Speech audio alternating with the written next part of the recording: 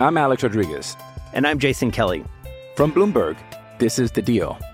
Each week, you'll hear us in conversation with business icons. This show will explore deal-making across sports, media, and entertainment. That is a harsh lesson in business. Sports is not as simple as bringing a bunch of big names together. I didn't want to do another stomp you out speech. It opened up so many more doors. The show is called The Deal. Listen to The Deal. Listen to The Deal on Spotify.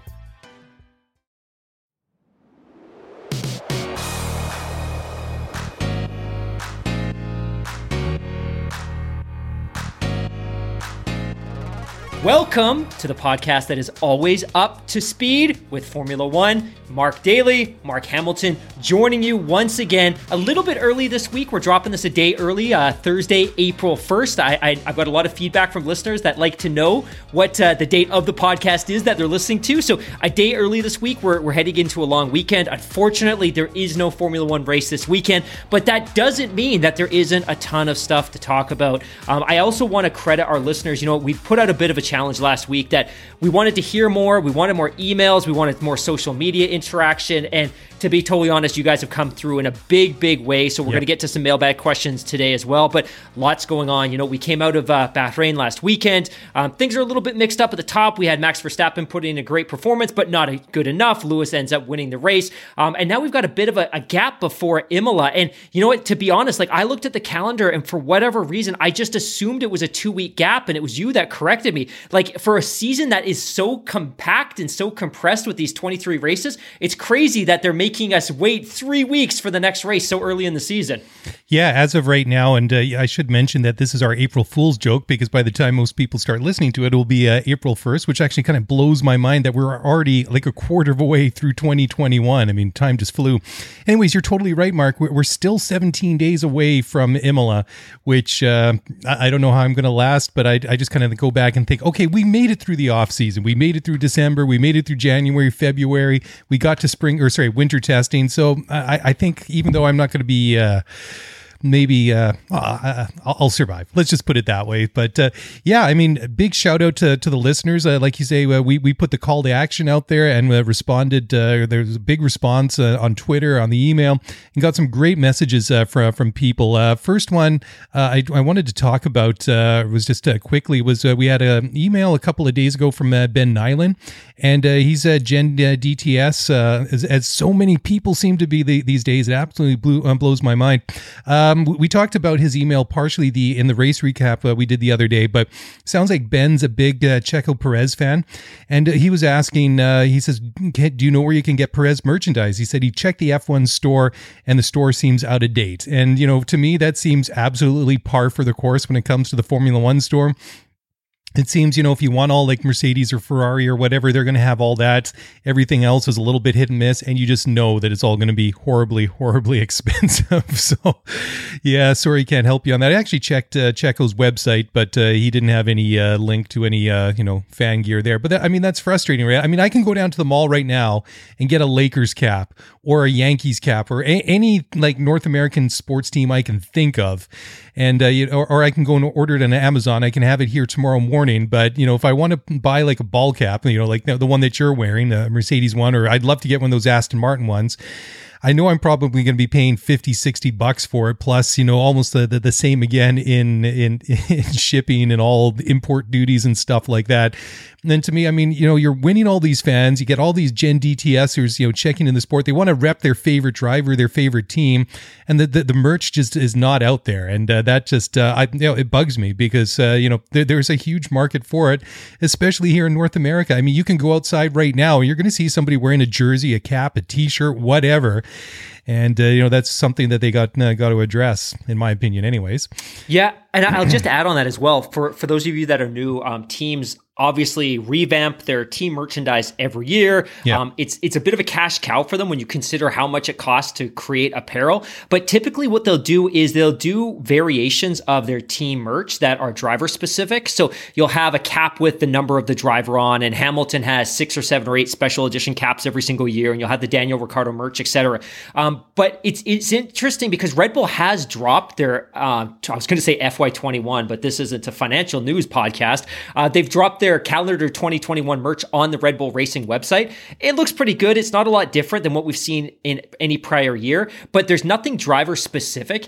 And I'd assumed at one point that maybe this was simply because Sergio Perez joined the team so late that they weren't able to produce any merch for him. But he does actually appear on the Red Bull Racing website wearing generic Red Bull Racing merchandise. So whether they're not planning to release any or it's coming later, I don't know. I'll put out some feelers and try to get a sense, but it would be a little bit odd if Red Bull didn't try to cash in on the popularity of Sergio Perez globally, and especially when we go to Mexico later this season.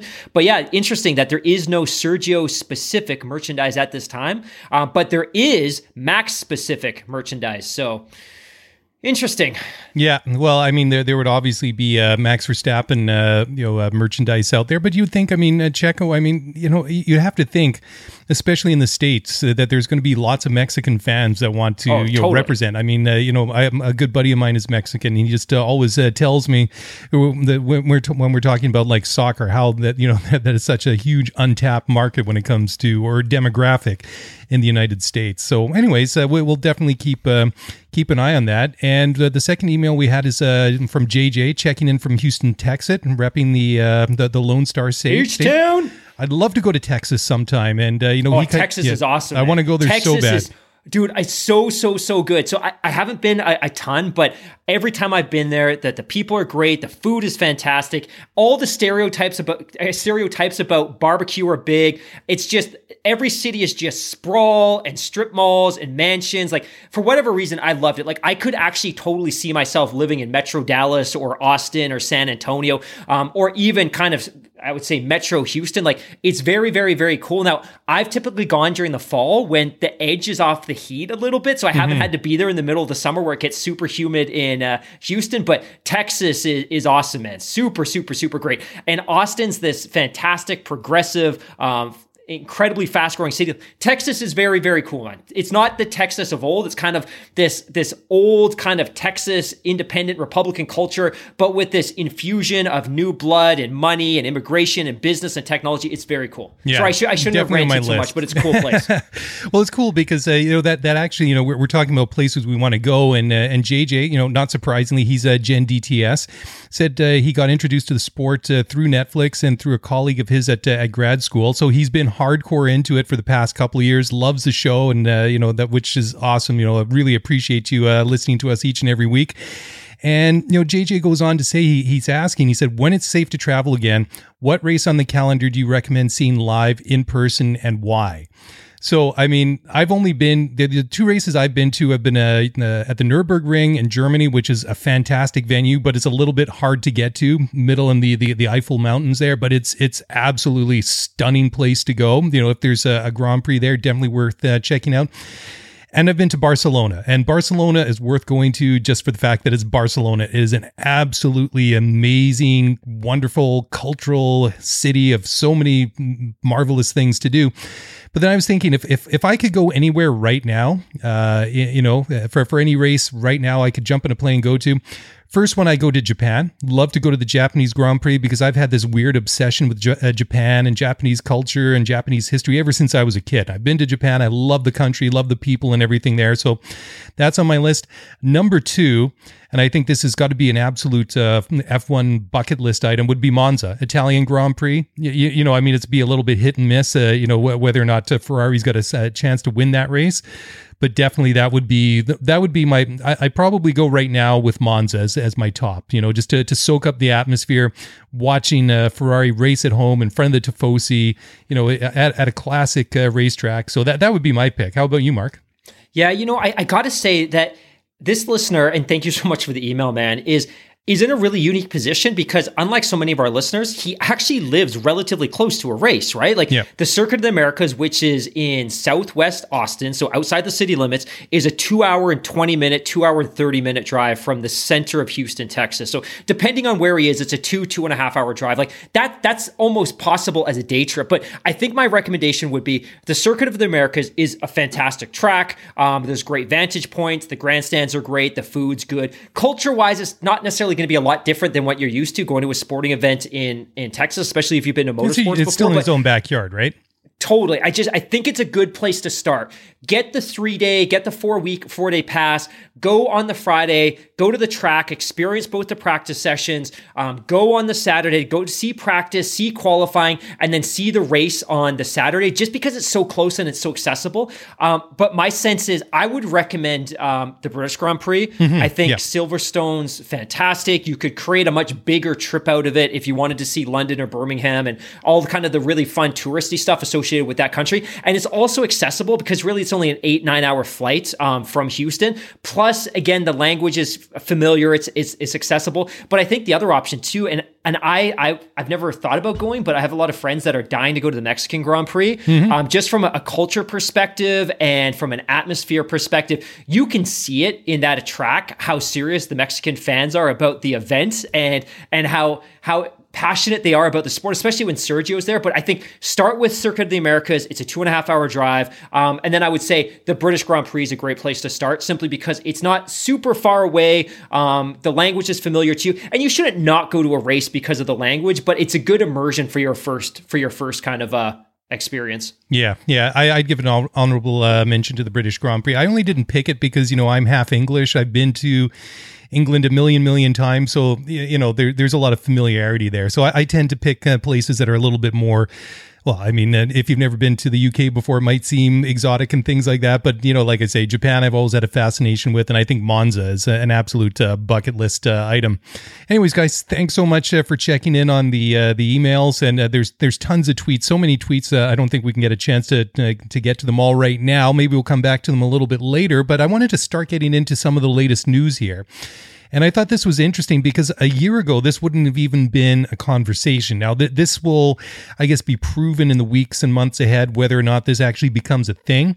But Lewis was saying in the wake of his win at Bahrain last weekend that he felt it was an opportunity to prove people wrong, and basically said that, he's maybe not getting all the respect that he's due, that he won all those championships due to the fact that he's a really good driver, not because he had the best car. I mean, for me, Lewis, absolutely the right guy in the right place at the right time. I don't think that there's any other way to put it. I think he was the best guy or the best driver going to the best team with the best car. And it was just kind of like the stars aligning. And let's not just remember, I mean, you just don't automatically win races just by showing up each and every weekend. He's had to put the work in each and every practice session, each and every qualifying session, each and every race. I mean, he's had the benefit of having the best car with the best engine in Formula One for years. So, I mean, he's had a massive, massive advantage. I mean, we've seen him pushed from time to time. It hasn't been, super easy like all the time for him. I mean, 2016, 2015, I mean, he had Nico Rosberg, nipping at his heels there. I mean, Nico won races, he won a championship and all of that. And then you go into 2017, 2018, the Ferrari was more I wouldn't say dominant. They were more competitive then. Vettel, especially through the first 2/3 of 2018 was definitely in the championship conversation. But certainly 2019, 2020, it's been pretty much his own, his own way. He hasn't really been challenged too often. And the races that, where Valtteri has been the better of the two Mercedes drivers have really been far and few between. So, I agree with Lewis. I think that just by saying that, he's just had the best car and it all comes down to the machinery, I think that's, I don't like that comment. I don't think that, that's a real accurate take. Let's put it that way. Yeah. I think I'm pretty much done with this, with the Lewis Hamilton, is he the greatest of all time conversation.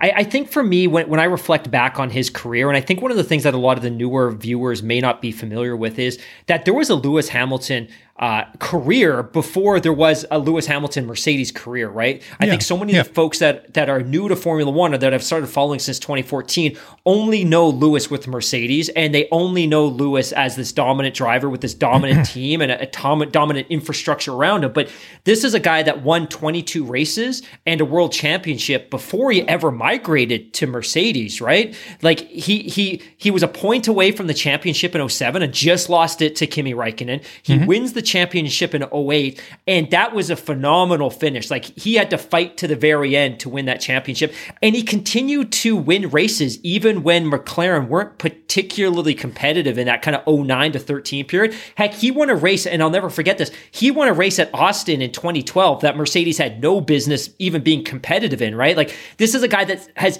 demonstrated that he's a quality driver. Now, the problem is for him and his legacy is he just happened to be in the best car in the world at the most kind of, I would say, opportune time. Absolutely. I don't think that should necessarily take away from his legacy. Like he was in the best car, great. And he won every single title except for 2014 when he came a close second. Like, okay, so he does have the greatest car, and I don't think anyone would dispute that, and I don't think he would dispute that either. But what else was he supposed to do with that car? Did he leave points on the table? No. Did he lose championships? No. He's done everything possible with the equipment given to him, and for him, I can't fault that. And then, again, if you just look at his reliability and his consistency, he doesn't make mistakes. He's extremely reliable. I think the criticism's undue, and I generally agree with him. Now, this year is going to be a whole different conversation because I think the car is going to be less competitive than it was the prior few years. And yeah, it'll be interesting. But I think I'm done with this conversation, but it'll be interesting to see how the narrative plays out this year. Yeah, absolutely. And I want to pick up on that on the other side of the break here because three-time world champion Nelson Piquet had to weigh in on that. And it wasn't so much, not so much the fact that that Lewis has maybe been the beneficiary of having the best car, and it was all down to the machinery.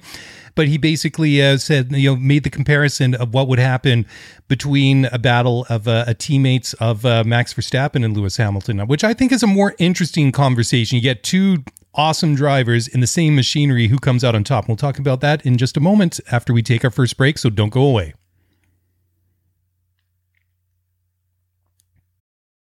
Passion, drive, and patience. The formula for winning championships is also what keeps your ride or die alive. eBay Motors has everything you need to maintain your vehicle and level it up to peak performance. Superchargers, roof racks, exhaust kits, LED headlights, and more. Whether you're into speed, power, or style, eBay Motors has you covered. With over 122 million parts for your number one ride or die, you'll always find exactly what you're looking for. And with eBay Guaranteed Fit, your part is guaranteed to fit your ride every time or your money back. Because with eBay Motors, you're burning rubber, not cash. With all the parts you need at the prices you want, it's easy to make your car the MVP and bring home huge wins. Keep your ride or die alive at ebaymotors.com. Eligible items only. Exclusions apply. All right, well, welcome back to the show. We're talking Formula One. We're talking specifically about Lewis Hamilton. And Mark, just before the break there, I hinted at this quote that came out earlier this week from three-time world champion Nelson Piquet. And he was talking specifically about Lewis Hamilton and Max Verstappen. Now, I think this would qualify as a hot take because Nelson was saying that Max would smash. And those are the words he used. He used smash Lewis if they were partnered together at Mercedes. And that's one thing I've said before is, and maybe not to the comparison between Lewis Hamilton and Max Verstappen. I think it was more after Lewis won his seventh title, or maybe it was a sixth. I can't remember. But it's hard to compare Lewis to Schumacher and to Senna and to even Nelson Piquet. All these world champions have passed because they're all different drivers in different eras, and the formula's been completely different, and the technology's been different. I mean, the one thing that we can all agree on, Fangio was the greatest of his day, Senna was the greatest in his day, Schumacher, and so on and so on and so on.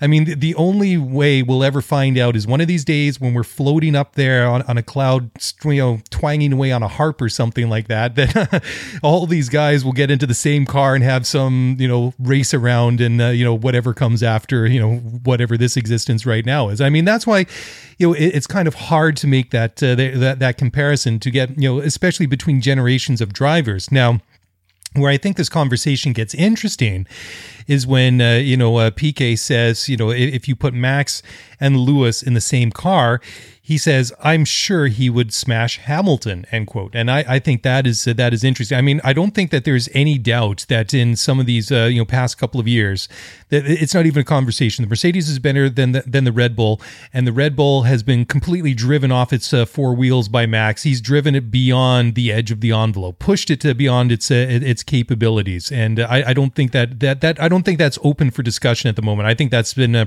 proven without a doubt. But, it would be interesting. I mean, I don't think we'll ever see it happen, but it would be interesting to see how these two would line up in the same car. It's one of those things that you start thinking about it, you just can't let it go. Just a comment on that Max Verstappen piece. I think I'm probably the last person in the entire F1 universe to come to that realization about Max Verstappen. I've always he's good and he's in a great car. It's only been recently that I've started to come to the realization that he's not just a good driver, he's a transcendent talent that is absolutely, to your point, driving that car beyond its limits, and that's pure talent. And I think I'm probably the last person in the world to give him credit for that. But to your other point too, I think it's obviously really difficult to compare generations for so many reasons. And, I'm a big basketball fan, and the basketball that's being played today at the NBA level is fundamentally a different sport than it was 10 or 15 or 20 years ago. Absolutely. The way they play the game, the way they space the floor, the fact that it's positionless now, that everyone's is all about the 3-point game, it's a different sport. And you hear these old timers from 20 or 30 years ago, like the Charles Barkleys and the Michael Jordans, that they interject if these guys couldn't have played in our league, but you couldn't have played in their league because it's a different sport. Your conditioning was terrible. You smoked at halftime. You're drinking beers in the locker room. These guys are absolutely pure athletic specimens. They are a whole different breed of athlete than you were, whether it's a Steve Nash or whatever the case might be. It's a whole different world than when you played. But likewise, it's the same for Formula One, right? The sheer fitness of these drivers, like a Lewis Hamilton or a Max Verstappen or whoever the case is, these cars are so much more powerful, and the G-forces are so much greater than the cars of 20 or 30 or 40 years ago, that they're forced to elevate their level of fitness to a place that James Hunt could never even have imagined. I don't think that James Hunt could have finished one lap in a modern F1 car without having a borderline seizure, because those drivers back then didn't have to be conditioned in the same way they are today. No. Now, that said, that racing back then was a different sport as well. It was incredibly dangerous. It had none of the safety precautions that we have today. They weren't driving in fireproof suits. They had no runoff area on the tracks. So mentally, psychologically, it was different. So I don't think you can compare these generations. And like you said, the only way you could is when we're up in heaven with our harp next to us, and we can kind of pull everyone together and say, hey, equal cars, same track, you get 2 weeks to warm up. Let's see what you can do. Exactly. Anyways. It really is interesting. I mean, I mentioned, we were chatting about it on WhatsApp there last week, and then I've gone into the archives at F1 TV, and I've started watching the 2009 championship again, because, that season fascinated me. Just the way that Braun GP, the forerunner to Mercedes, came out and completely caught everybody off guard. So I went and watched the Australian Grand Prix. And I mean, obviously the cars are vastly different, and you see a lot of guys that are still around today. You got a mid-career Kimi Räikkönen and Fernando Alonso. You've got a young Lewis Hamilton. I mean, there's a lot of familiar names that are in the sport then, that are still in the sport now, or only recently retired. The one thing that I found interesting is, you go back to that era, and it was also, you had, the pit stops, let's just say they look sloppy, but, you go back to that era, you didn't need to change all 4 tires in 2 seconds, because, you're putting in 12 seconds worth of fuel into the car. So, it looks really, really funny and chaotic and everything like that. And you see, the drivers coming in for their pit stops, and the commentators are going mad, oh, there's a great stop. And you think now, well, yeah, Max at Bahrain last weekend, they needed to come up and really have a sharp pit stop, and they got him out on that last pit stop in 1.9 seconds. It's absolutely crazy. So, like you say, the sport is fundamentally different, but going back to my original, I guess the crux of the whole conversation is to, put them in the same car, and until you see Max v. Lewis in the same machinery, it just becomes one of these theoretical, teasers, I guess you could say, because until they line up as teammates, we're just never going to know for sure. All right. Well, moving on to the next one.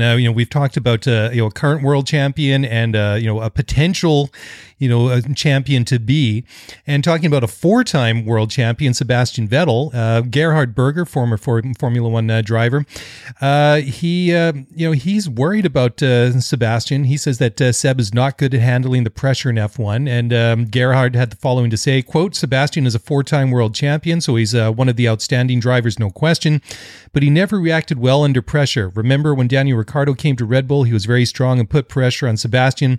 For Sebastian, it was difficult to cope with. In Ferrari, it was the same thing. I just feel when you watch him, you feel he's not free, he's not relaxed enough, he's just trying to prove things that at this moment are impossible because the car isn't good enough or his own form isn't good enough. When you're in that situation, you need to sit down, take a step back and say, well, take it easy and success is going to come again. In saying that, he's at the end of his career too. When you've done so many races, when you're already a 4-time world champion, then comes a point when maybe you're not in a situation when you like to take all the risks, where you like to fight when you would like to fight before you've won any races. In some way, it just doesn't work out well for him. He starts to make mistakes and people start to question him.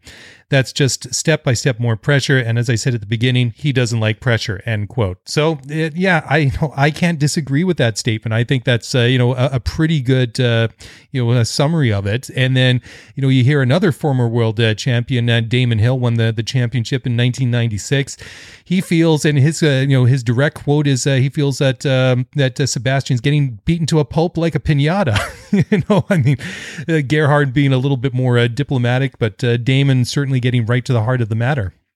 Yeah, easy to pile on. I don't know that I necessarily, and I didn't mean you, by the way. I meant the media and the analysts piling on to Sebastian Vettel. I think we're much more generous and a lot more fair. I think my consideration here is, I think the big concern that I think a lot of people have is Sebastian showed a whole bunch of symptoms last year, and I think we were all willing to write them off in the offseason because it was an awkward year at Ferrari. They've been penalized by the FIA. There was some friction with Charles Leclerc. I think we were all kind of willing to overlook last year. The problem is that through winter testing in the first race weekend, all of those symptoms are still present. You know what I mean? Like it seems problematic. Now, that said, I'm worried, and I don't know what the issue is. I don't know if it's psychological. It could just be the car. It could just be a lack of familiarity with the car because we had a short winter testing, and he gets to Imola, and he looks much more competitive. And then by the time we get to Canada, he's competing for podiums. We could see that. I think that comment, though, about Vettel not being good under pressure is total garbage. And, I went back and I looked at this a little bit earlier. So obviously we know the arc of Sebastian Vettel's career. He won a race at Toro Rosso in Italy. Fantastic. He goes to Red Bull. In 2010, he won the championship with 256 points. His teammate, Mark Webber, finished third at 242. He beat Fernando Alonso by just 4 points. So, if this is a guy that's not good under pressure, but he squeaks out a championship by 4 points, I don't know if that's necessarily compatible, that statement.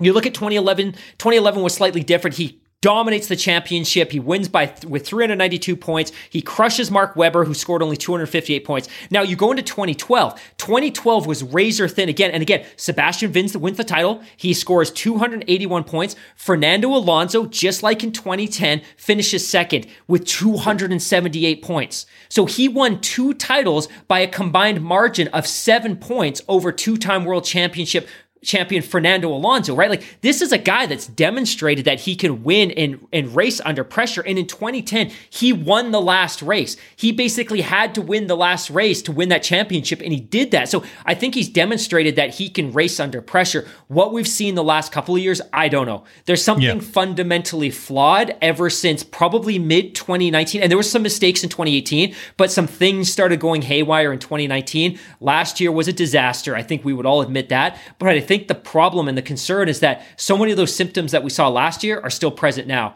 And that's what's troubling me. Yeah, absolutely. And, I think it's interesting too. I mean, just to give a little bit more context to what Damon was saying, was he feels that it's awful to watch Seb getting beaten to a pulp. So, I mean, he obviously feels and he recognizes, the situation he's in. I mean, To me, I mean, this is something that's obviously not quantifiable, but I mean, to me, it seems like a guy that, for lack of a better term, he's lost his mojo. I mean, it just seems everything that's going wrong. I mean, not getting out of Q1 because, those two periods of waved yellow flags in qualifying, then getting the penalty on top of it. And then, I think that, that's got to sit funny with you. And then, starting from the back of the grid, I mean, he came out and owned that mistake that he made during the race where he drove up the backside of Esteban Ocon into turn 1 there.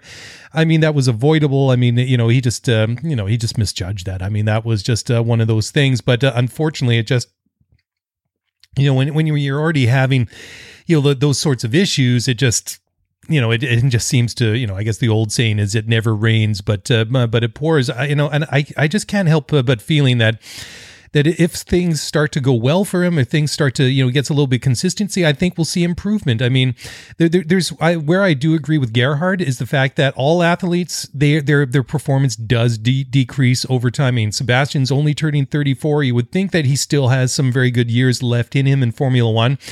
I mean, but ultimately it is a race against time. But the other thing that I find, a little less, I'm not even sure how to put this. So just sort of the mental side that, like you say, he won 2 championships by, like a combined 7 points in those 2 seasons. So, I mean, I don't think that's something, I think that's something you either have in you or you don't, in your psychological makeup. And, barring some huge psychologically devastating event, I would find that a little bit difficult to,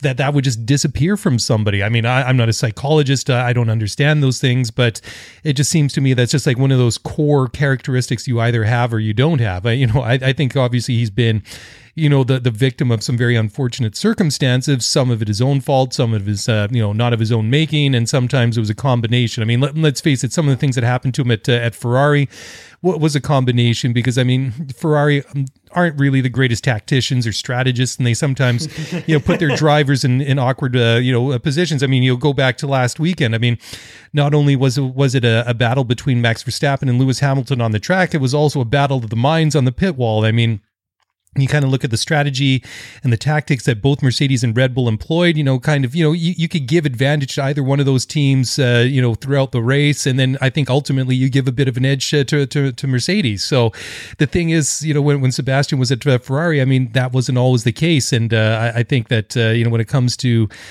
some of the situations that he was in, that, he was forced to push himself, and sometimes it didn't really work out that well. But I think basically when it comes down to it, I would share the concern that people have, but I just can't help shake the feeling that, if he starts getting some decent results, that he'll build on that, and ultimately where he takes him, I don't know, but I'm not ready to write Sebastian Vettel off just yet. I mean, let's just put it that way.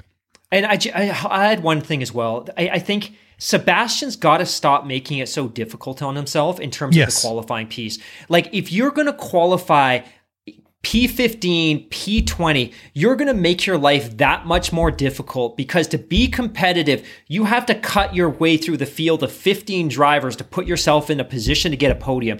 And if you're spending that much time battling other cars, there's a much greater likelihood that there's going to be incidents like there were on Sunday with Esteban Ocon. Like and this was, I think, the criticism of Lance Stroll so much in his early seasons was, he had great race pace and he demonstrated great race craft. He's a little bit reactive as a driver instead of a really strategic, smooth driver, but he would always make life so difficult because he qualified so poorly. So I think one of the things that Sebastian Vettel has to solve is he's got to start qualifying better, so he's not at the back of the field competing with the Alfa Romeos and with the Renaults and with some of those other kind of lower pack cars. Like, he just needs to qualify better, build some confidence going into race day, and not get caught up at the back of the field where there's going to potentially be contact and incidents and things like that could derail his race. Yeah, absolutely. I mean, if you're starting that far back, I mean, realistically, you're only looking at maybe one of the lower point pain positions, and unless there's some bizarre circumstances or there's rain or multiple safety cars and things like that,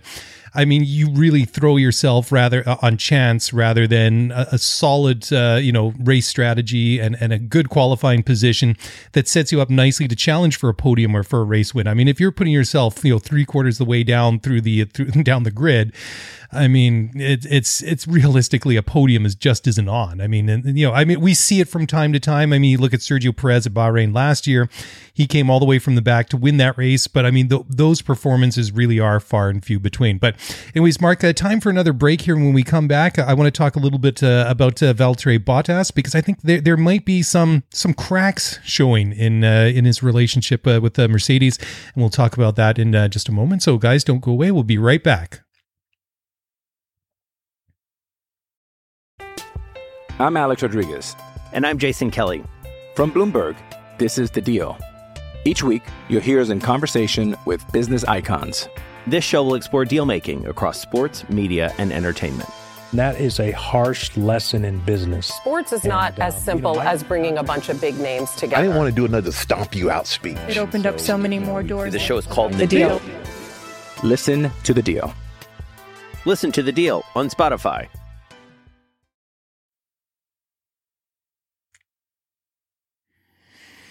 All right. Well, welcome back to the show, and we're going to talk a little bit now about Mercedes and Valtteri Bottas, because he was complaining after the race that he felt that the strategy that they had for him that was a little bit too defensive, and he said he was disappointed. He said it was good that the team scored points, and he said that strategy wise, he felt that the team was defensive instead of like their normal attacking selves.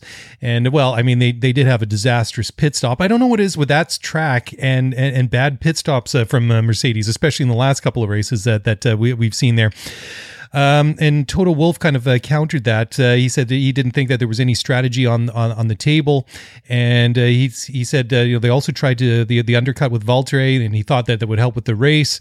But be kind of comments you kind of expect from both of them. I mean, they're kind of generic kind of comments from Toto Wolff, but I just find it a little bit interesting that they're kind of disagreeing with each other in public through the media. So, I think that maybe perhaps Valtteri, of course, really isn't an outspoken very often, and this isn't really an inflammatory comment by any means, but I just find it interesting the way that it's just sort of being thrown out there, and the reaction from Wolff comes in the media. So who knows what's going on behind closed doors, but I do find it interesting, Mark.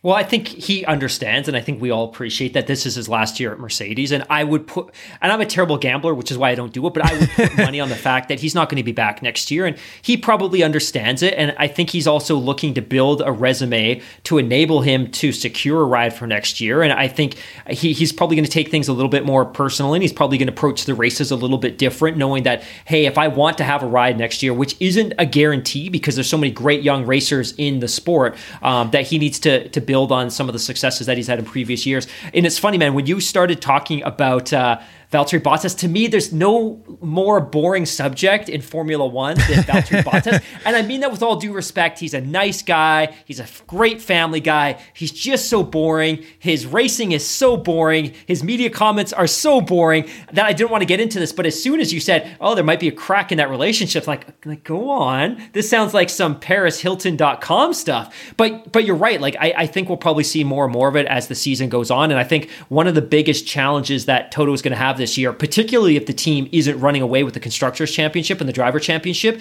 is how does he keep that team together? Like ultimately, nobody's going and interviewing the engineers and the mechanics. So if they're angry or upset or disengaged, you don't know. But people interview the drivers every single day. So you need to keep respectfully, you've got to keep your thumb on them and just make sure that they're projecting the same consistent message. But I think that's difficult to do when they're going to be out of contract and they have their own personal ambitions and motivations. But it's going to be really interesting to see what happens this year, especially if they're not running away with the Constructors' Championship. And I think we've talked about this before, right? Where if you are running a dynasty as a team, a lot of the drama that happens inside the locker room isn't as relevant, but it becomes more relevant if the team's not performing at the same level, right? Like I think sometimes we tolerate things within organizations that maybe we wouldn't if you weren't performing, and maybe that's what's going to happen this year. So it'll be interesting to see. Yeah, well, that kind of leads in nicely to my reply to that, because I was just sort of thinking that I know they won the first race. I know that they got 2 cars up there on the podium.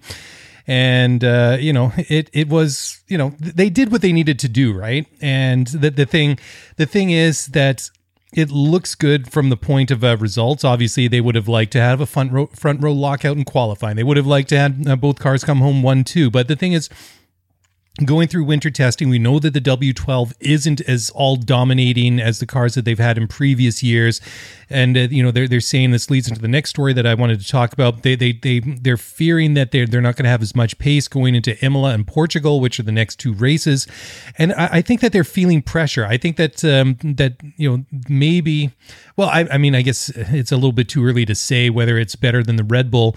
I think that what we can say based on what we've seen so far through winter testing, through the first race, is that these cars are a lot closer than they have been in the past couple of years. Which is ultimately the better car will play out over the coming weeks and months ahead after we've had several races under our belt, and we can tell. But what I do know, what I feel at this point anyways, is that they're feeling the pressure because the car isn't where it wants to be.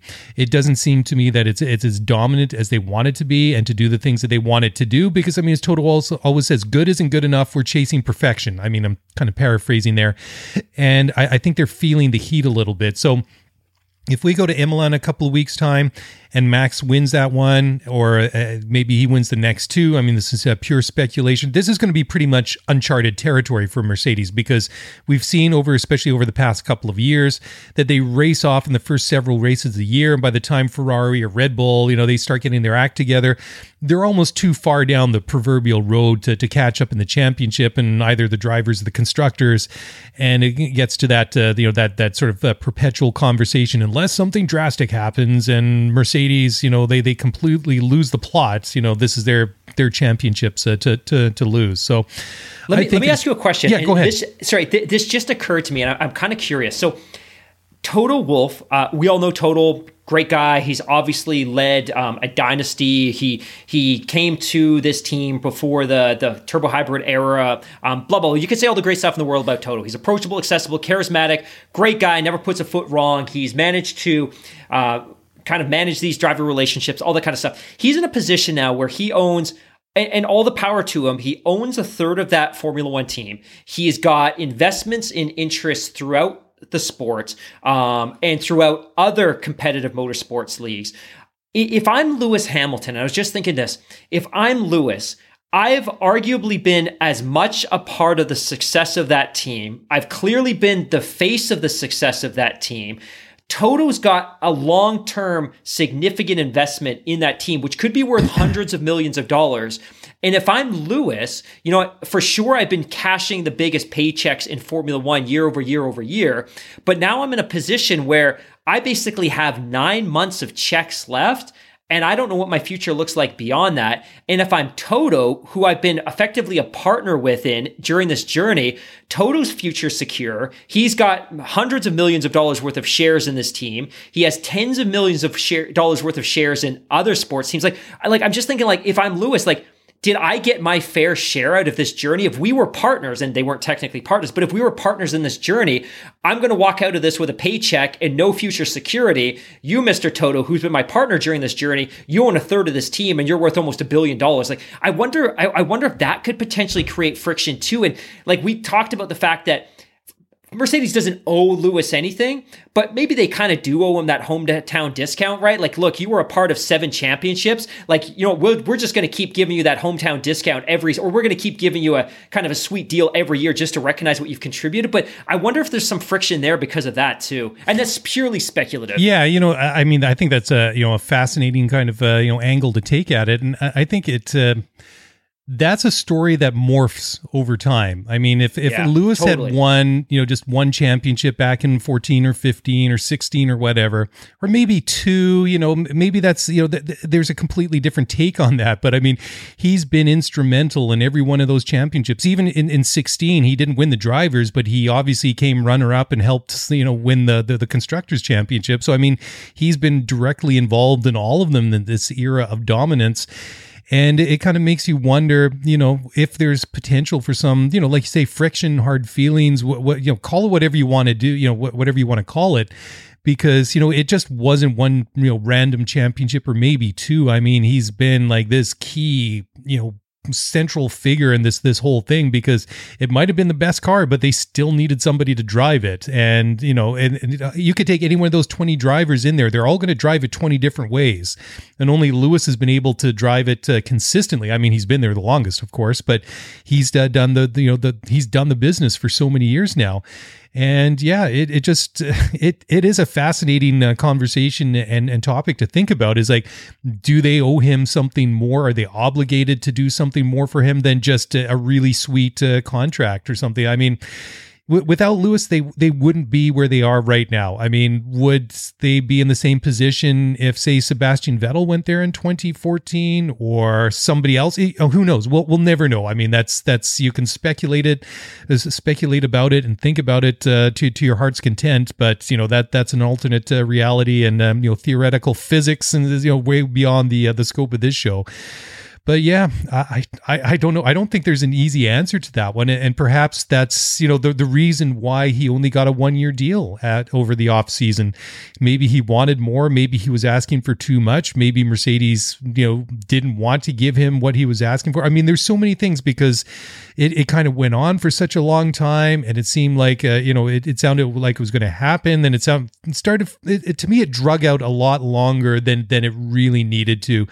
And then when it was announced, it was just kind of, it just kind of had that sort of half-empty Christmas stocking feel to it. Rather, it's like, that's not really what I was expecting them to announce. Like, especially the way it's kind of framed on one side, that it kind of leaves us more time to kind of bridge the gap to a bigger deal for next year.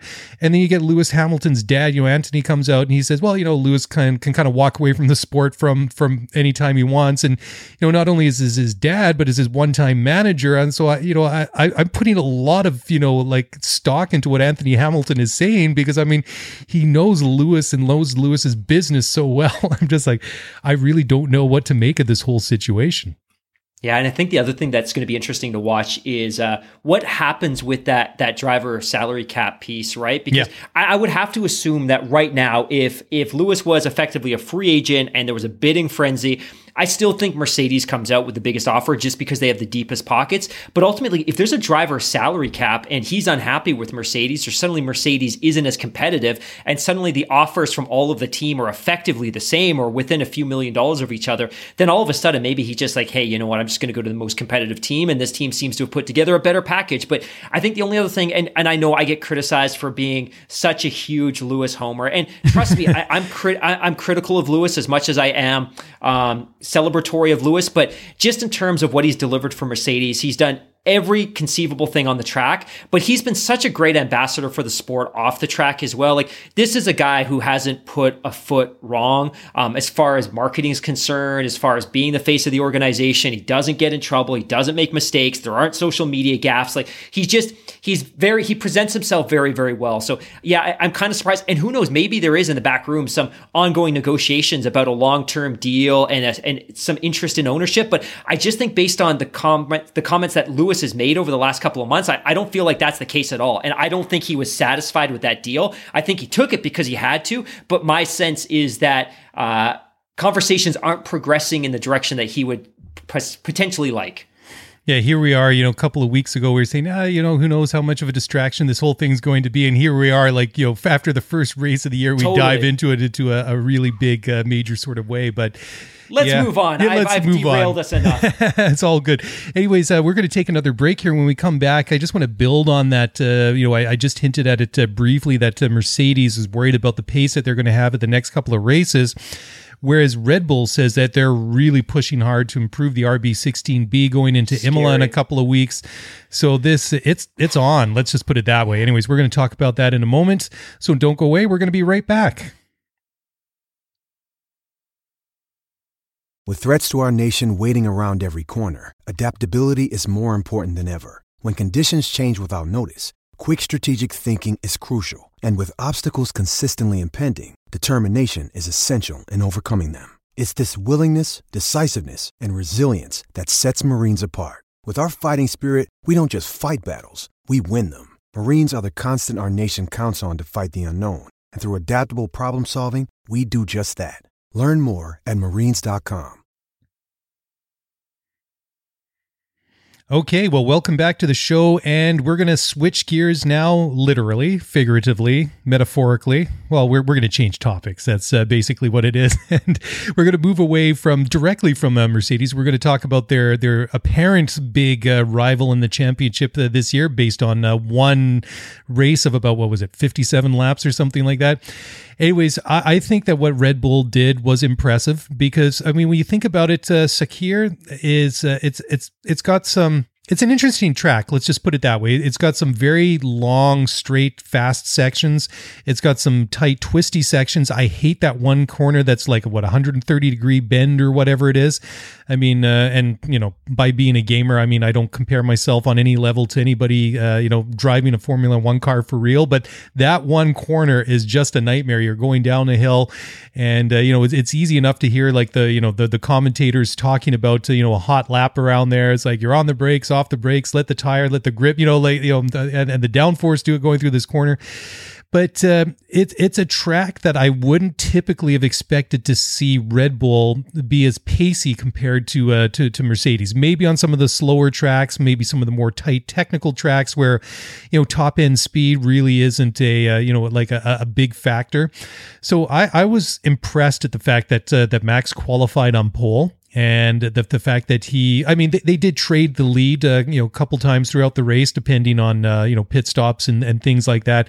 Max at the end, obviously looking very, very racy until, he blew his one opportunity to try and really win that race. But it really came down to it. I mean, the fact that he was less than a second behind Lewis when the checkered flag was waved, I think was a very, very good indication.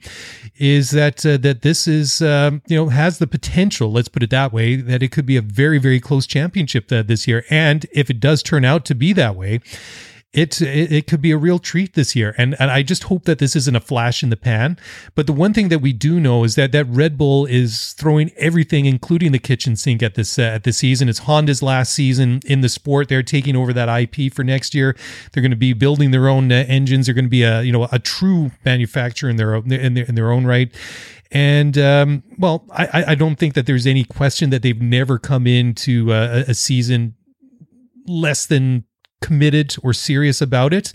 But I think now there's a renewed sense of determination from Red Bull that, okay, we're coming into this season a lot better prepared than we have been in a good number of years, perhaps ever. The gap to Mercedes is definitely closed. And I think that, for lack of a better term, I think that they can sense the blood in the water. And I think that they're ready to go at it. And I think they're ready to attack Mercedes at every opportunity that they have going forward. Yeah, absolutely. I don't even think it's, I think the best way to put it is I think there's some, not desperation, but I think there's some real urgency within that organization. And the urgency is driven from the fact that it's our last year where we're officially partnered with Honda. And like you said, they're going to take over the engine IP, but right now they have all the resources pouring in from Honda to support with this project.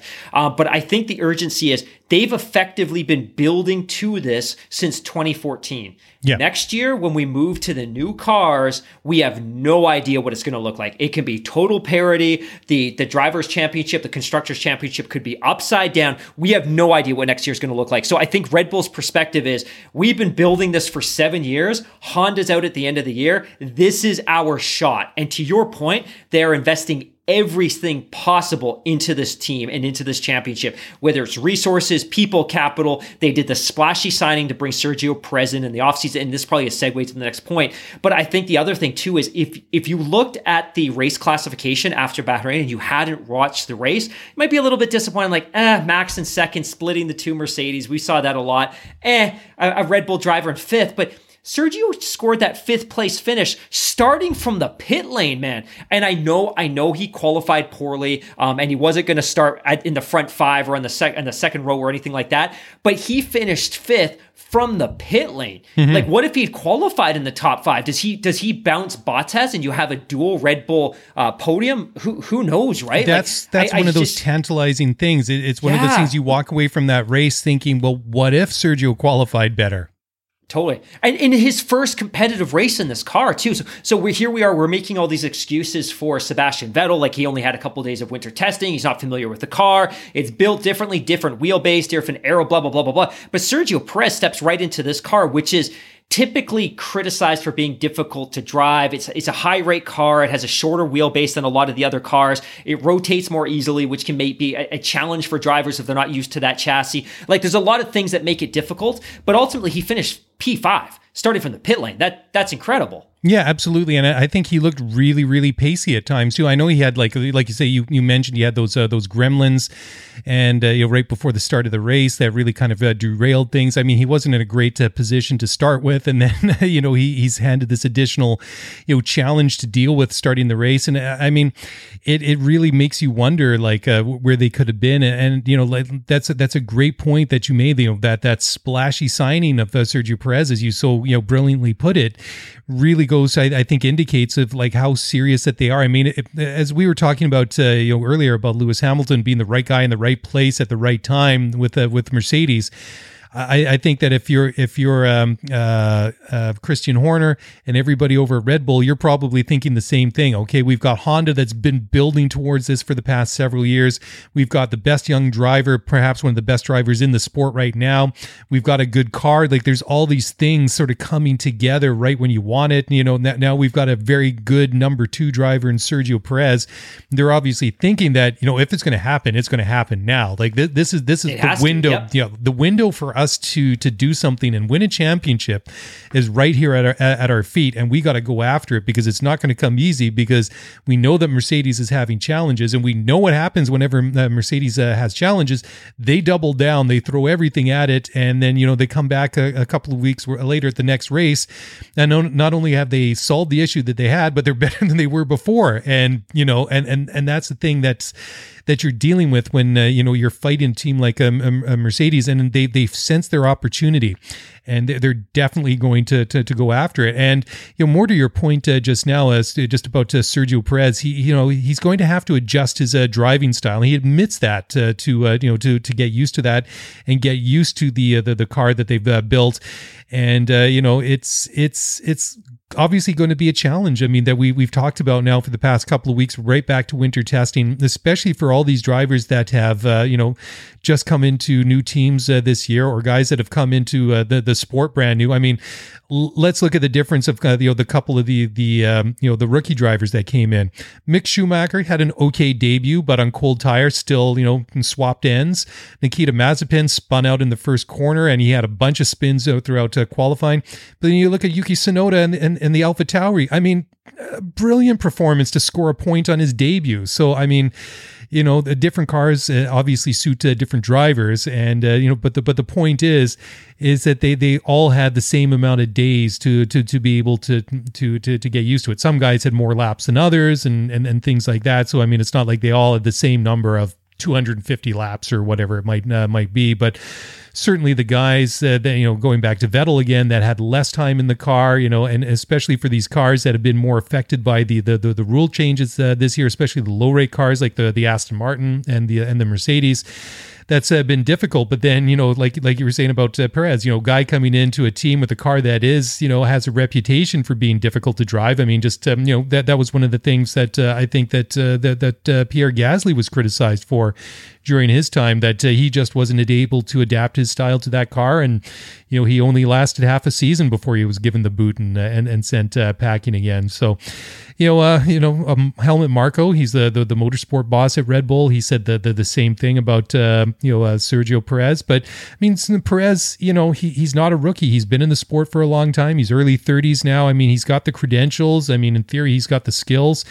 And I think that once he gets a couple of races under his belt, I mean, we certainly saw flashes of it throughout the Bahrain Grand Prix. And I think if you're cheering for Red Bull, then you must just be thinking like, oh, we're so close right now. Come on, guys, we're almost there. It's within reach right now.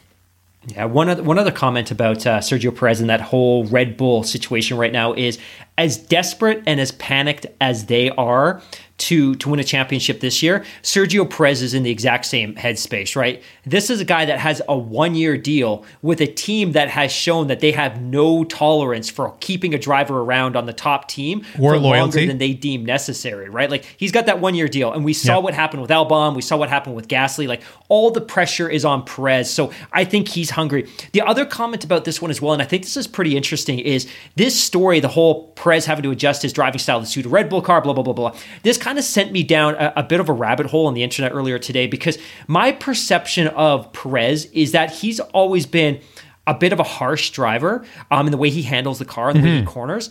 That the data and the analysis actually shows that as a driver, he's not that at all. If you look at the racing line he takes in corners, a lot of the more competitive drivers take very, very sharp V turns in corners. So they dive into the corner, they take a really abrasive turn, and they accelerate out hard. Sergio Perez is a much softer driver in the corners. He usually goes wide. It's a half moon shape. He's far less abrasive on the brakes. He's much better at preserving the tires as a result, because he's not being as hard on the tires going into and coming out of that corner. And then the other thing too is where a lot of drivers are really, really, really harsh on softer and slower and sharper corners. He's very, very adept at taking a squared approach. So he comes in, rotates the car, rotates again, and accelerates out. Like, as a driving style, he's actually a very smooth driver, which I wasn't expecting to see, because my perception about him has always been he's very ham-fisted, hard on the car, and that's not actually the case at all. So my sense is he's going to be able to adapt to this car probably more readily than somebody who's a harsher driver and tends to attack corners more aggressively, because this is a car that under pressure is going to rotate uncontrollably, simply because it has a shorter wheelbase than I think a lot of the other cars and its higher rake. But I think he's going to adapt well to this car. And I think it's going to come much more quickly. And the benefit to him is he's been in Formula One long enough that he's used to driving cars with shorter wheelbases. Like, these longer wheelbase cars, these are really new. Like, this expansion of the wheelbase is something we've really seen accelerate since 2017. He's been in the sport for a decade. He knows what cars were like in 2013, 2012, 2011, when they were much shorter, much more compact. Albon and Gasly probably never experienced anything like this, because the cars are so much shorter in Formula 3 and Formula 2, and then you suddenly jump into this limousine of a Formula 1 car that tends to rotate. So I think he's going to adapt pretty well. I really do. Yeah, I think so too. I think that he'll get into his groove before too much longer. And I think it's exciting to see where he's going to go from here. Certainly on paper, this is the strongest pairing that they've had in a couple of years. Going back to the Verstappen Ricciardo partnership that came to the end after 2018. So certainly, I think that if you're a Red Bull fan, you just got to be salivating. There's so many good things happening right now. But anyways, I want to take another break here, Mark, and then when we come back, I'm going to talk now about McLaren and Lando Norris, because Lando's showing some impressive things as well. So we're going to talk about that in just a moment, and we'll be right back. So don't go away.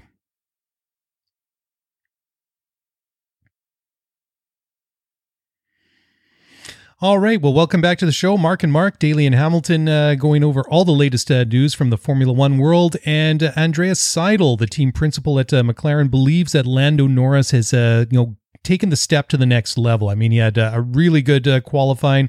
He had a really good race. He was running as high as third at one point. And, Seidel just gushing with compliments and good things to say about Lando Norris. And, Lando, I think he's starting to... I think that the potential was always there. I think it was apparent right from his very first season with the McLaren a couple of years ago. I go back to the French Grand Prix in 2019, I guess it was, when he had that hydraulic failure late in the race and still managed to hold on to get some points despite the car literally, I wouldn't say falling apart, but definitely struggling with a car that just wasn't doing what it was supposed to do. And he's looked pretty pacey. I think that it was a strong signing, and to bring him in when they did, because if you go back, a couple of years ago, you had Franz Tost, who was the team principal at AlphaTauri, or Toro Rosso as it was then, was saying he wanted to work out some sort of deal to bring him to Toro Rosso for maybe on a loan for a season and a half or something like that. And Zach Brown, he basically came out and said, no, it's not going to happen. I can understand why guys would want Lando on their team, but we're planning to get him into a Formula One car as soon as possible. And I know that there's kind of like when you watch DTS, that there's this real sort of father-son relationship between Lando and Zach Brown, and or mentor, and whatever you want to call it, mentorship. But they certainly get on really well, and certainly you can see why. Zach was so eager to bring him in, even though he was so young at the time and still so young now, that he was obviously knew what he had in terms of talent and a driver to bring it in, bring him into the sport when he did, and certainly it's paid back. And I think that it's just going to keep getting it better and better and better. I mean, the McLaren I thought looked really good. I mean, Ricciardo I was a little bit disappointed with during the race, but turns out apparently he had a little bit of floor damage with had a bit of contact there with Pierre Gasly on the opening lap. Gasly ended up losing his wing and dropped right back down to the back of the race order, but. Lando, I thought otherwise. I thought he looked really good. I mean, of course, he was way off the pace compared to the Mercedes and the Red Bulls, but I thought where he was in the pack, I think he did tremendously well. Yeah, he is, as a driver, and I spoke pretty glowingly about him last week, is he's developing much more quickly than I anticipated that he would. And I think it's probably a combination of the fact that the development of that car has moved along much more swiftly over the past couple of years than I think a lot of us thought it would. But I also just think that the culture within that organization has improved by leaps and bounds since the departure of Fernando Alonso. And I just think the pairing of Carlos Sainz and Nando was right to... It was the appropriate relationship to nurture his early development. I also just think he has a great personality. He's accessible on social media. Like there's so many great things about him as a young driver in this sport. He's attractive to young fans. He's attractive to traditional F1 fans because he says the right things and he does the right thing, and he's extremely competitive on track. And you're right, like with the exception of the Mercedes and the Red Bull of Max Verstappen on Sunday, he was arguably the best car on the track. And one of the things that I think I'm most impressed about him is just the infrequency with which he makes mistakes. Like, if you look back at last year's championship, we look here, he had one retirement last year.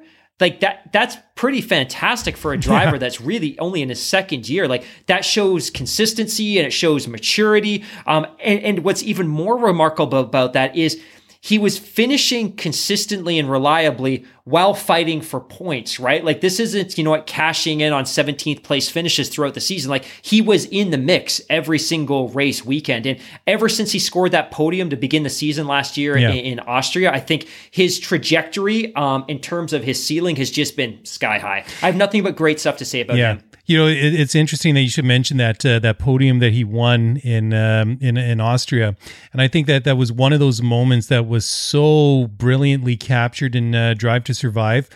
Because I admit that I felt the emotion when I watched that episode, and you hear the reaction of Lando in the car. I mean, it was so real, and I felt it. I experienced it, real time, like as if it had just happened, and I wasn't basically watching a recap of something that had happened in July 2020. It was very, very well done. It was one of those moments that's you just couldn't help feel happy for him, because it just just like you say, I mean, he's a good driver and he's a good guy, and he's one of those people you want to see succeed in Formula One. So you can see why that they're going to continue to say good things about him. But it's interesting to hear from basically his boss, the team principal, and Andreas Seidel, that he feels that he's going to the next level, and that's why I think that McLaren is one of these stories that you really want to follow this year, because there's so many interesting subplots in there. You've got Ricciardo there, you've got the Mercedes power, and one of them, of course, these sort of subplots is Lando Norris. Like, how is he going to continue to develop? And here we are, one race into the season, and it seems like that story is kind of developing as much as it's going to in one race weekend. But it seems that we're starting, it's going where you might expect it to go, and it is at the age that he's at right now, you would expect still that there's a really high ceiling, a lot of room to grow yet, because I mean, he's only been this third year in Formula One. So, I mean, there's a lot that he's got to do, a lot he's got to grow, and you have to think, just based on that alone, that the best of Lando Norris is yet to come. And it's going to be an exciting story to watch over the races and the year and years ahead, right? Yeah, and I guess his artificial ceiling right now is just the dominance of Mercedes and how good Red Bull looks this year. So I think, I think a best case scenario for him this year would be finishing in the top 5 in the championship. If he finished 5th in the drivers, that's fantastic, because that puts him into a position next year where presumably we're going to see greater parity, and Mercedes has got a full year of running that Mercedes gearbox and that Mercedes power unit, where, hey, maybe next year, if there's increased parity and the regulations are imposed and there's much more commonality amongst the cars, maybe he can tussle for a championship next year. But I still think his ceiling this year is probably P5 in the Drivers' Championship. Yep. If he does that, right, I think that he's done everything he could possibly do with that car, and then next year would hopefully be wide open and he could potentially chase a championship. Would be unbelievable to watch. Yeah, it'd be pretty exciting. It'd be pretty cool to watch, like you say. But sort of flipping gears or track here a little bit, his former teammate Carlos Sainz, who is obviously now at Ferrari, believes that they can fight McLaren on pace this year. I mean, Carlos obviously has been in both cars, and this year's cars are basically a development on last year. Anyways, Carlos told the official F1 website, quote, "It's encouraging because last year I remember that with the car McLaren, I passed Charles fairly easily. So I remember how big the difference between McLaren and Ferrari was, and how close I was to overtaking Ricciardo at the end. I think I had much better pace than Daniel towards the end of the race. We were catching more than half a second per lap, and there are positive signs." So, that's an interesting take from Carlos.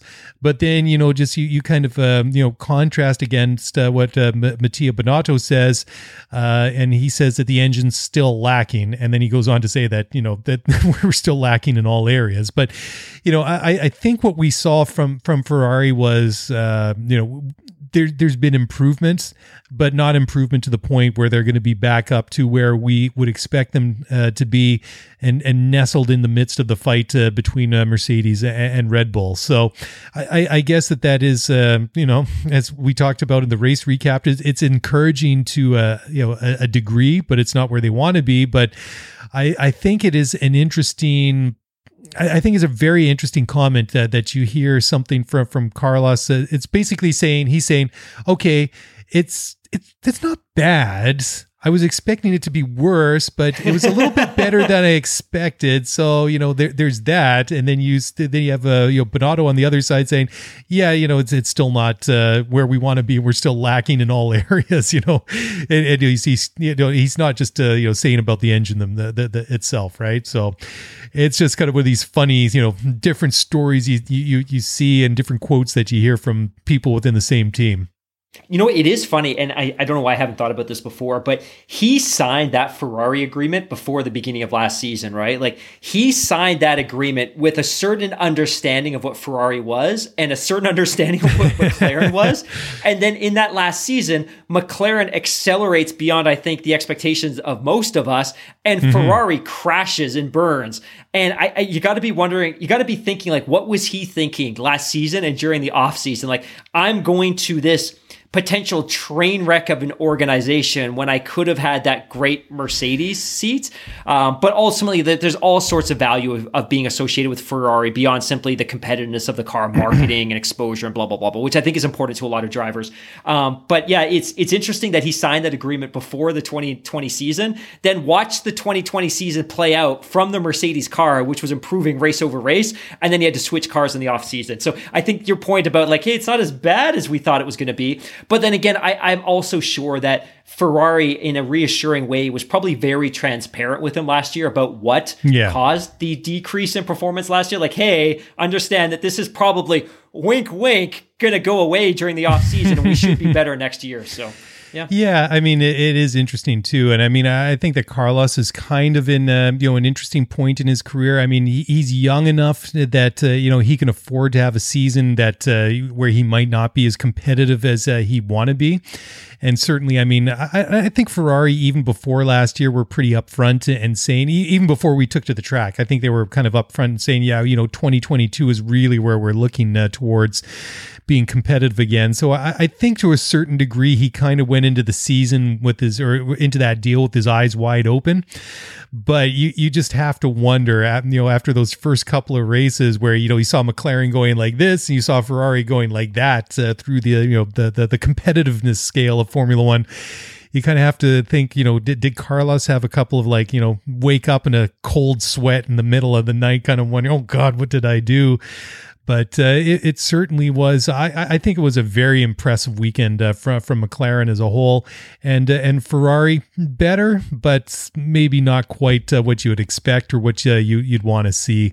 But still, it's a long season, and I think as long as they're moving in the right direction, I think that's a good thing. But ultimately, as you went back, or as you said right off the top of the show, we're going into a brand new Formula One in less than a year from now, and everything's going to change, and it really is the big unknown. And I mean, until we get to like the first race or 2 or 3 or whatever of next year, we're going to be wondering who's got it right, who got it wrong. Is it going to be the usual suspects that are going to come out and dominate? Is it going to be maybe one of these other teams that really gets it right? I mean, it is all open for debate and speculation at the moment, and I think it's a really fascinating point in time to be a Formula One fan. Just where we are, where we're going to be in less than a year. Yeah. All right. Well, let's go on to the next one here. We've got a couple of nice kind of fun stories just to kind of wrap it up. So Danny Ricciardo, he's got a new podium bet with his with McLaren. He had a deal with Cyril Abiteboul at Renault last year to get a tattoo if he got on a podium for Renault. So he did that not once, but he did that twice. And, the thing is that, okay, it's no tattoos involved, but, if he gets on, he gets to drive one of the collectible iconic cars that Zach Brown has in his heritage collection. So I think that would be that's kind of a cool one, This one I think is, it's kind of fun. I think the fact that he did that tattoo bet with Abiteboul, which apparently is, as far as I know, he hasn't actually lived up to and done it yet. But Ricciardo insists it's going to happen at some point. So I don't know, does that mean he's going to go and ink him up himself? But anyways, I think that's kind of cool. So is the bet that he gets one of Zach Brown's personal cars, or he gets a car out of the McLaren collection? Well, that's why I was a little bit unclear of. I thought it was he got to take one out of. I'm not sure if it's a personal one or Zach's own personal collection, but regardless, it's kind of cool. It's pretty neat. Yeah. Totally. Yeah. I would feel bad taking a car out of the MCL collection. I think they belong there, but I would want to take a car off of Zach Brown. Like, give me the cars to your garage and let me pick a car. Like, I would be juiced up to get one of his personal cars. Yeah, actually, no, I'm going through my notes here. It's actually through Zach's, personal collection. So apparently, nice. So apparently this is something they were kind of like joking about, and this is actually going to become a thing. I mean, if you've got like an awesome car collection like that, you're lucky enough to have one. I'd be, Zach, if you're listening, I'm willing to make that bet. Well, I mean, obviously, I'm not going to get a podium on this year, but. maybe we come to an agreement. Maybe we can get a ride driving one of Zach's personal cars. Hot tip, by the way, Google Zach Brown car collection. He's got a fire car collection. He's got some great cars. Well, now, I've really got to go and, check that out. I'll do that after the show. Anyways, this is one I wanted to, maybe a little bit out of place, but Ross Braun was really full of praise of Yuki Tsunoda, the AlphaTauri rookie, calling him one of the best rookies in Formula One in years. And that was one of those performances. I mean, he looked good all race long. He was really getting stuck in there. And, ended up scoring a P10. He actually said that if he hadn't attacked Lance Stroll at the end of the race, he wouldn't have slept that night, I guess, out of guilt or, conscience or something. But I really liked what I saw from Tsunoda. I thought that, even though he's only 20 years old, I thought he looked very, very mature for a young driver. And I think that he's going to be an exciting one to watch. AlphaTauri, not exactly a front runner. Although Gasly, I think, qualified quite well, for this race. But Tsunoda, I think it's a really exciting thing. Ross Braun had to say, quote, "I'm really impressed with Yuki Tsunoda. I met him at the weekend for the first time, and he's really an impressive character. He's quite amusing, and his language in the car can be quite a bit fruity. He showed some brilliant spells in the race, which is encouraging considering it was his first F1 race. He's the best F1 rookie F1 has had in years, having been fairly stunning in whatever series he's competed in. His promotion by Red Bull looks like a brilliant move," end quote. So, coming from the mouth of Ross Braun, that is high praise indeed. And finally, last but not least, we all know that Fernando Alonso retired because of brake issues at the Bahrain Grand Prix. Apparently, it was caused by a sandwich wrapper getting sucked up into his brake duct, which seems like the most un-Formula One way to retire from a Grand Prix, if you ask me. So, anyways, that's it, Mark. That's all I've got for tonight. I'm going to leave it right there because I think as you were talking, I Googled Zach Brown's car collection, and the article I found includes jaw dropping in the title. So now I can see why Danny Ricciardo wants to make that bet and get behind one of the wheels of those bad boys. So there you go. Looking at it here, he's got a Nigel Mansell's FW11B. That's one of my favorite cars because that's about the time when I was a kid I came into watching Formula One. He's got Ayrton Senna's go-karts. Talk about some very, very cool cars. Yeah. I'd love to make that bet with Zach, but sadly, I don't think it's going to happen. But one thing that is going to happen, guys, is sadly that this show is coming to an end. Not forever, but for this week. And we're going to leave it there. I hope you all have a nice long Easter weekend. Get out and enjoy, hopefully, some nice weather wherever you're at. And if you want to get in touch, by all means do so. You can send us an email at scuderiaf1pod@gmail.com or on Twitter at scuderiaf1pod. And if you want to support the show, the easiest and most convenient and moneyless way to do so, if you want to send us money, I'm sure we can accommodate you, but that's absolutely not necessary. But if you want to support us, the easiest way is to go to Apple Podcasts or wherever you get your podcast from and leave a 5-star rating and review for your favorite show. And once you're done doing that for them, come on over, give us a nice rating and review too. Self-defeatist attitude here. It's terrible. But anyways, do that nonetheless. We'd appreciate it. And that's it. That's a wrap. We're out of here, and we'll talk to you guys again very, very soon. Bye for now.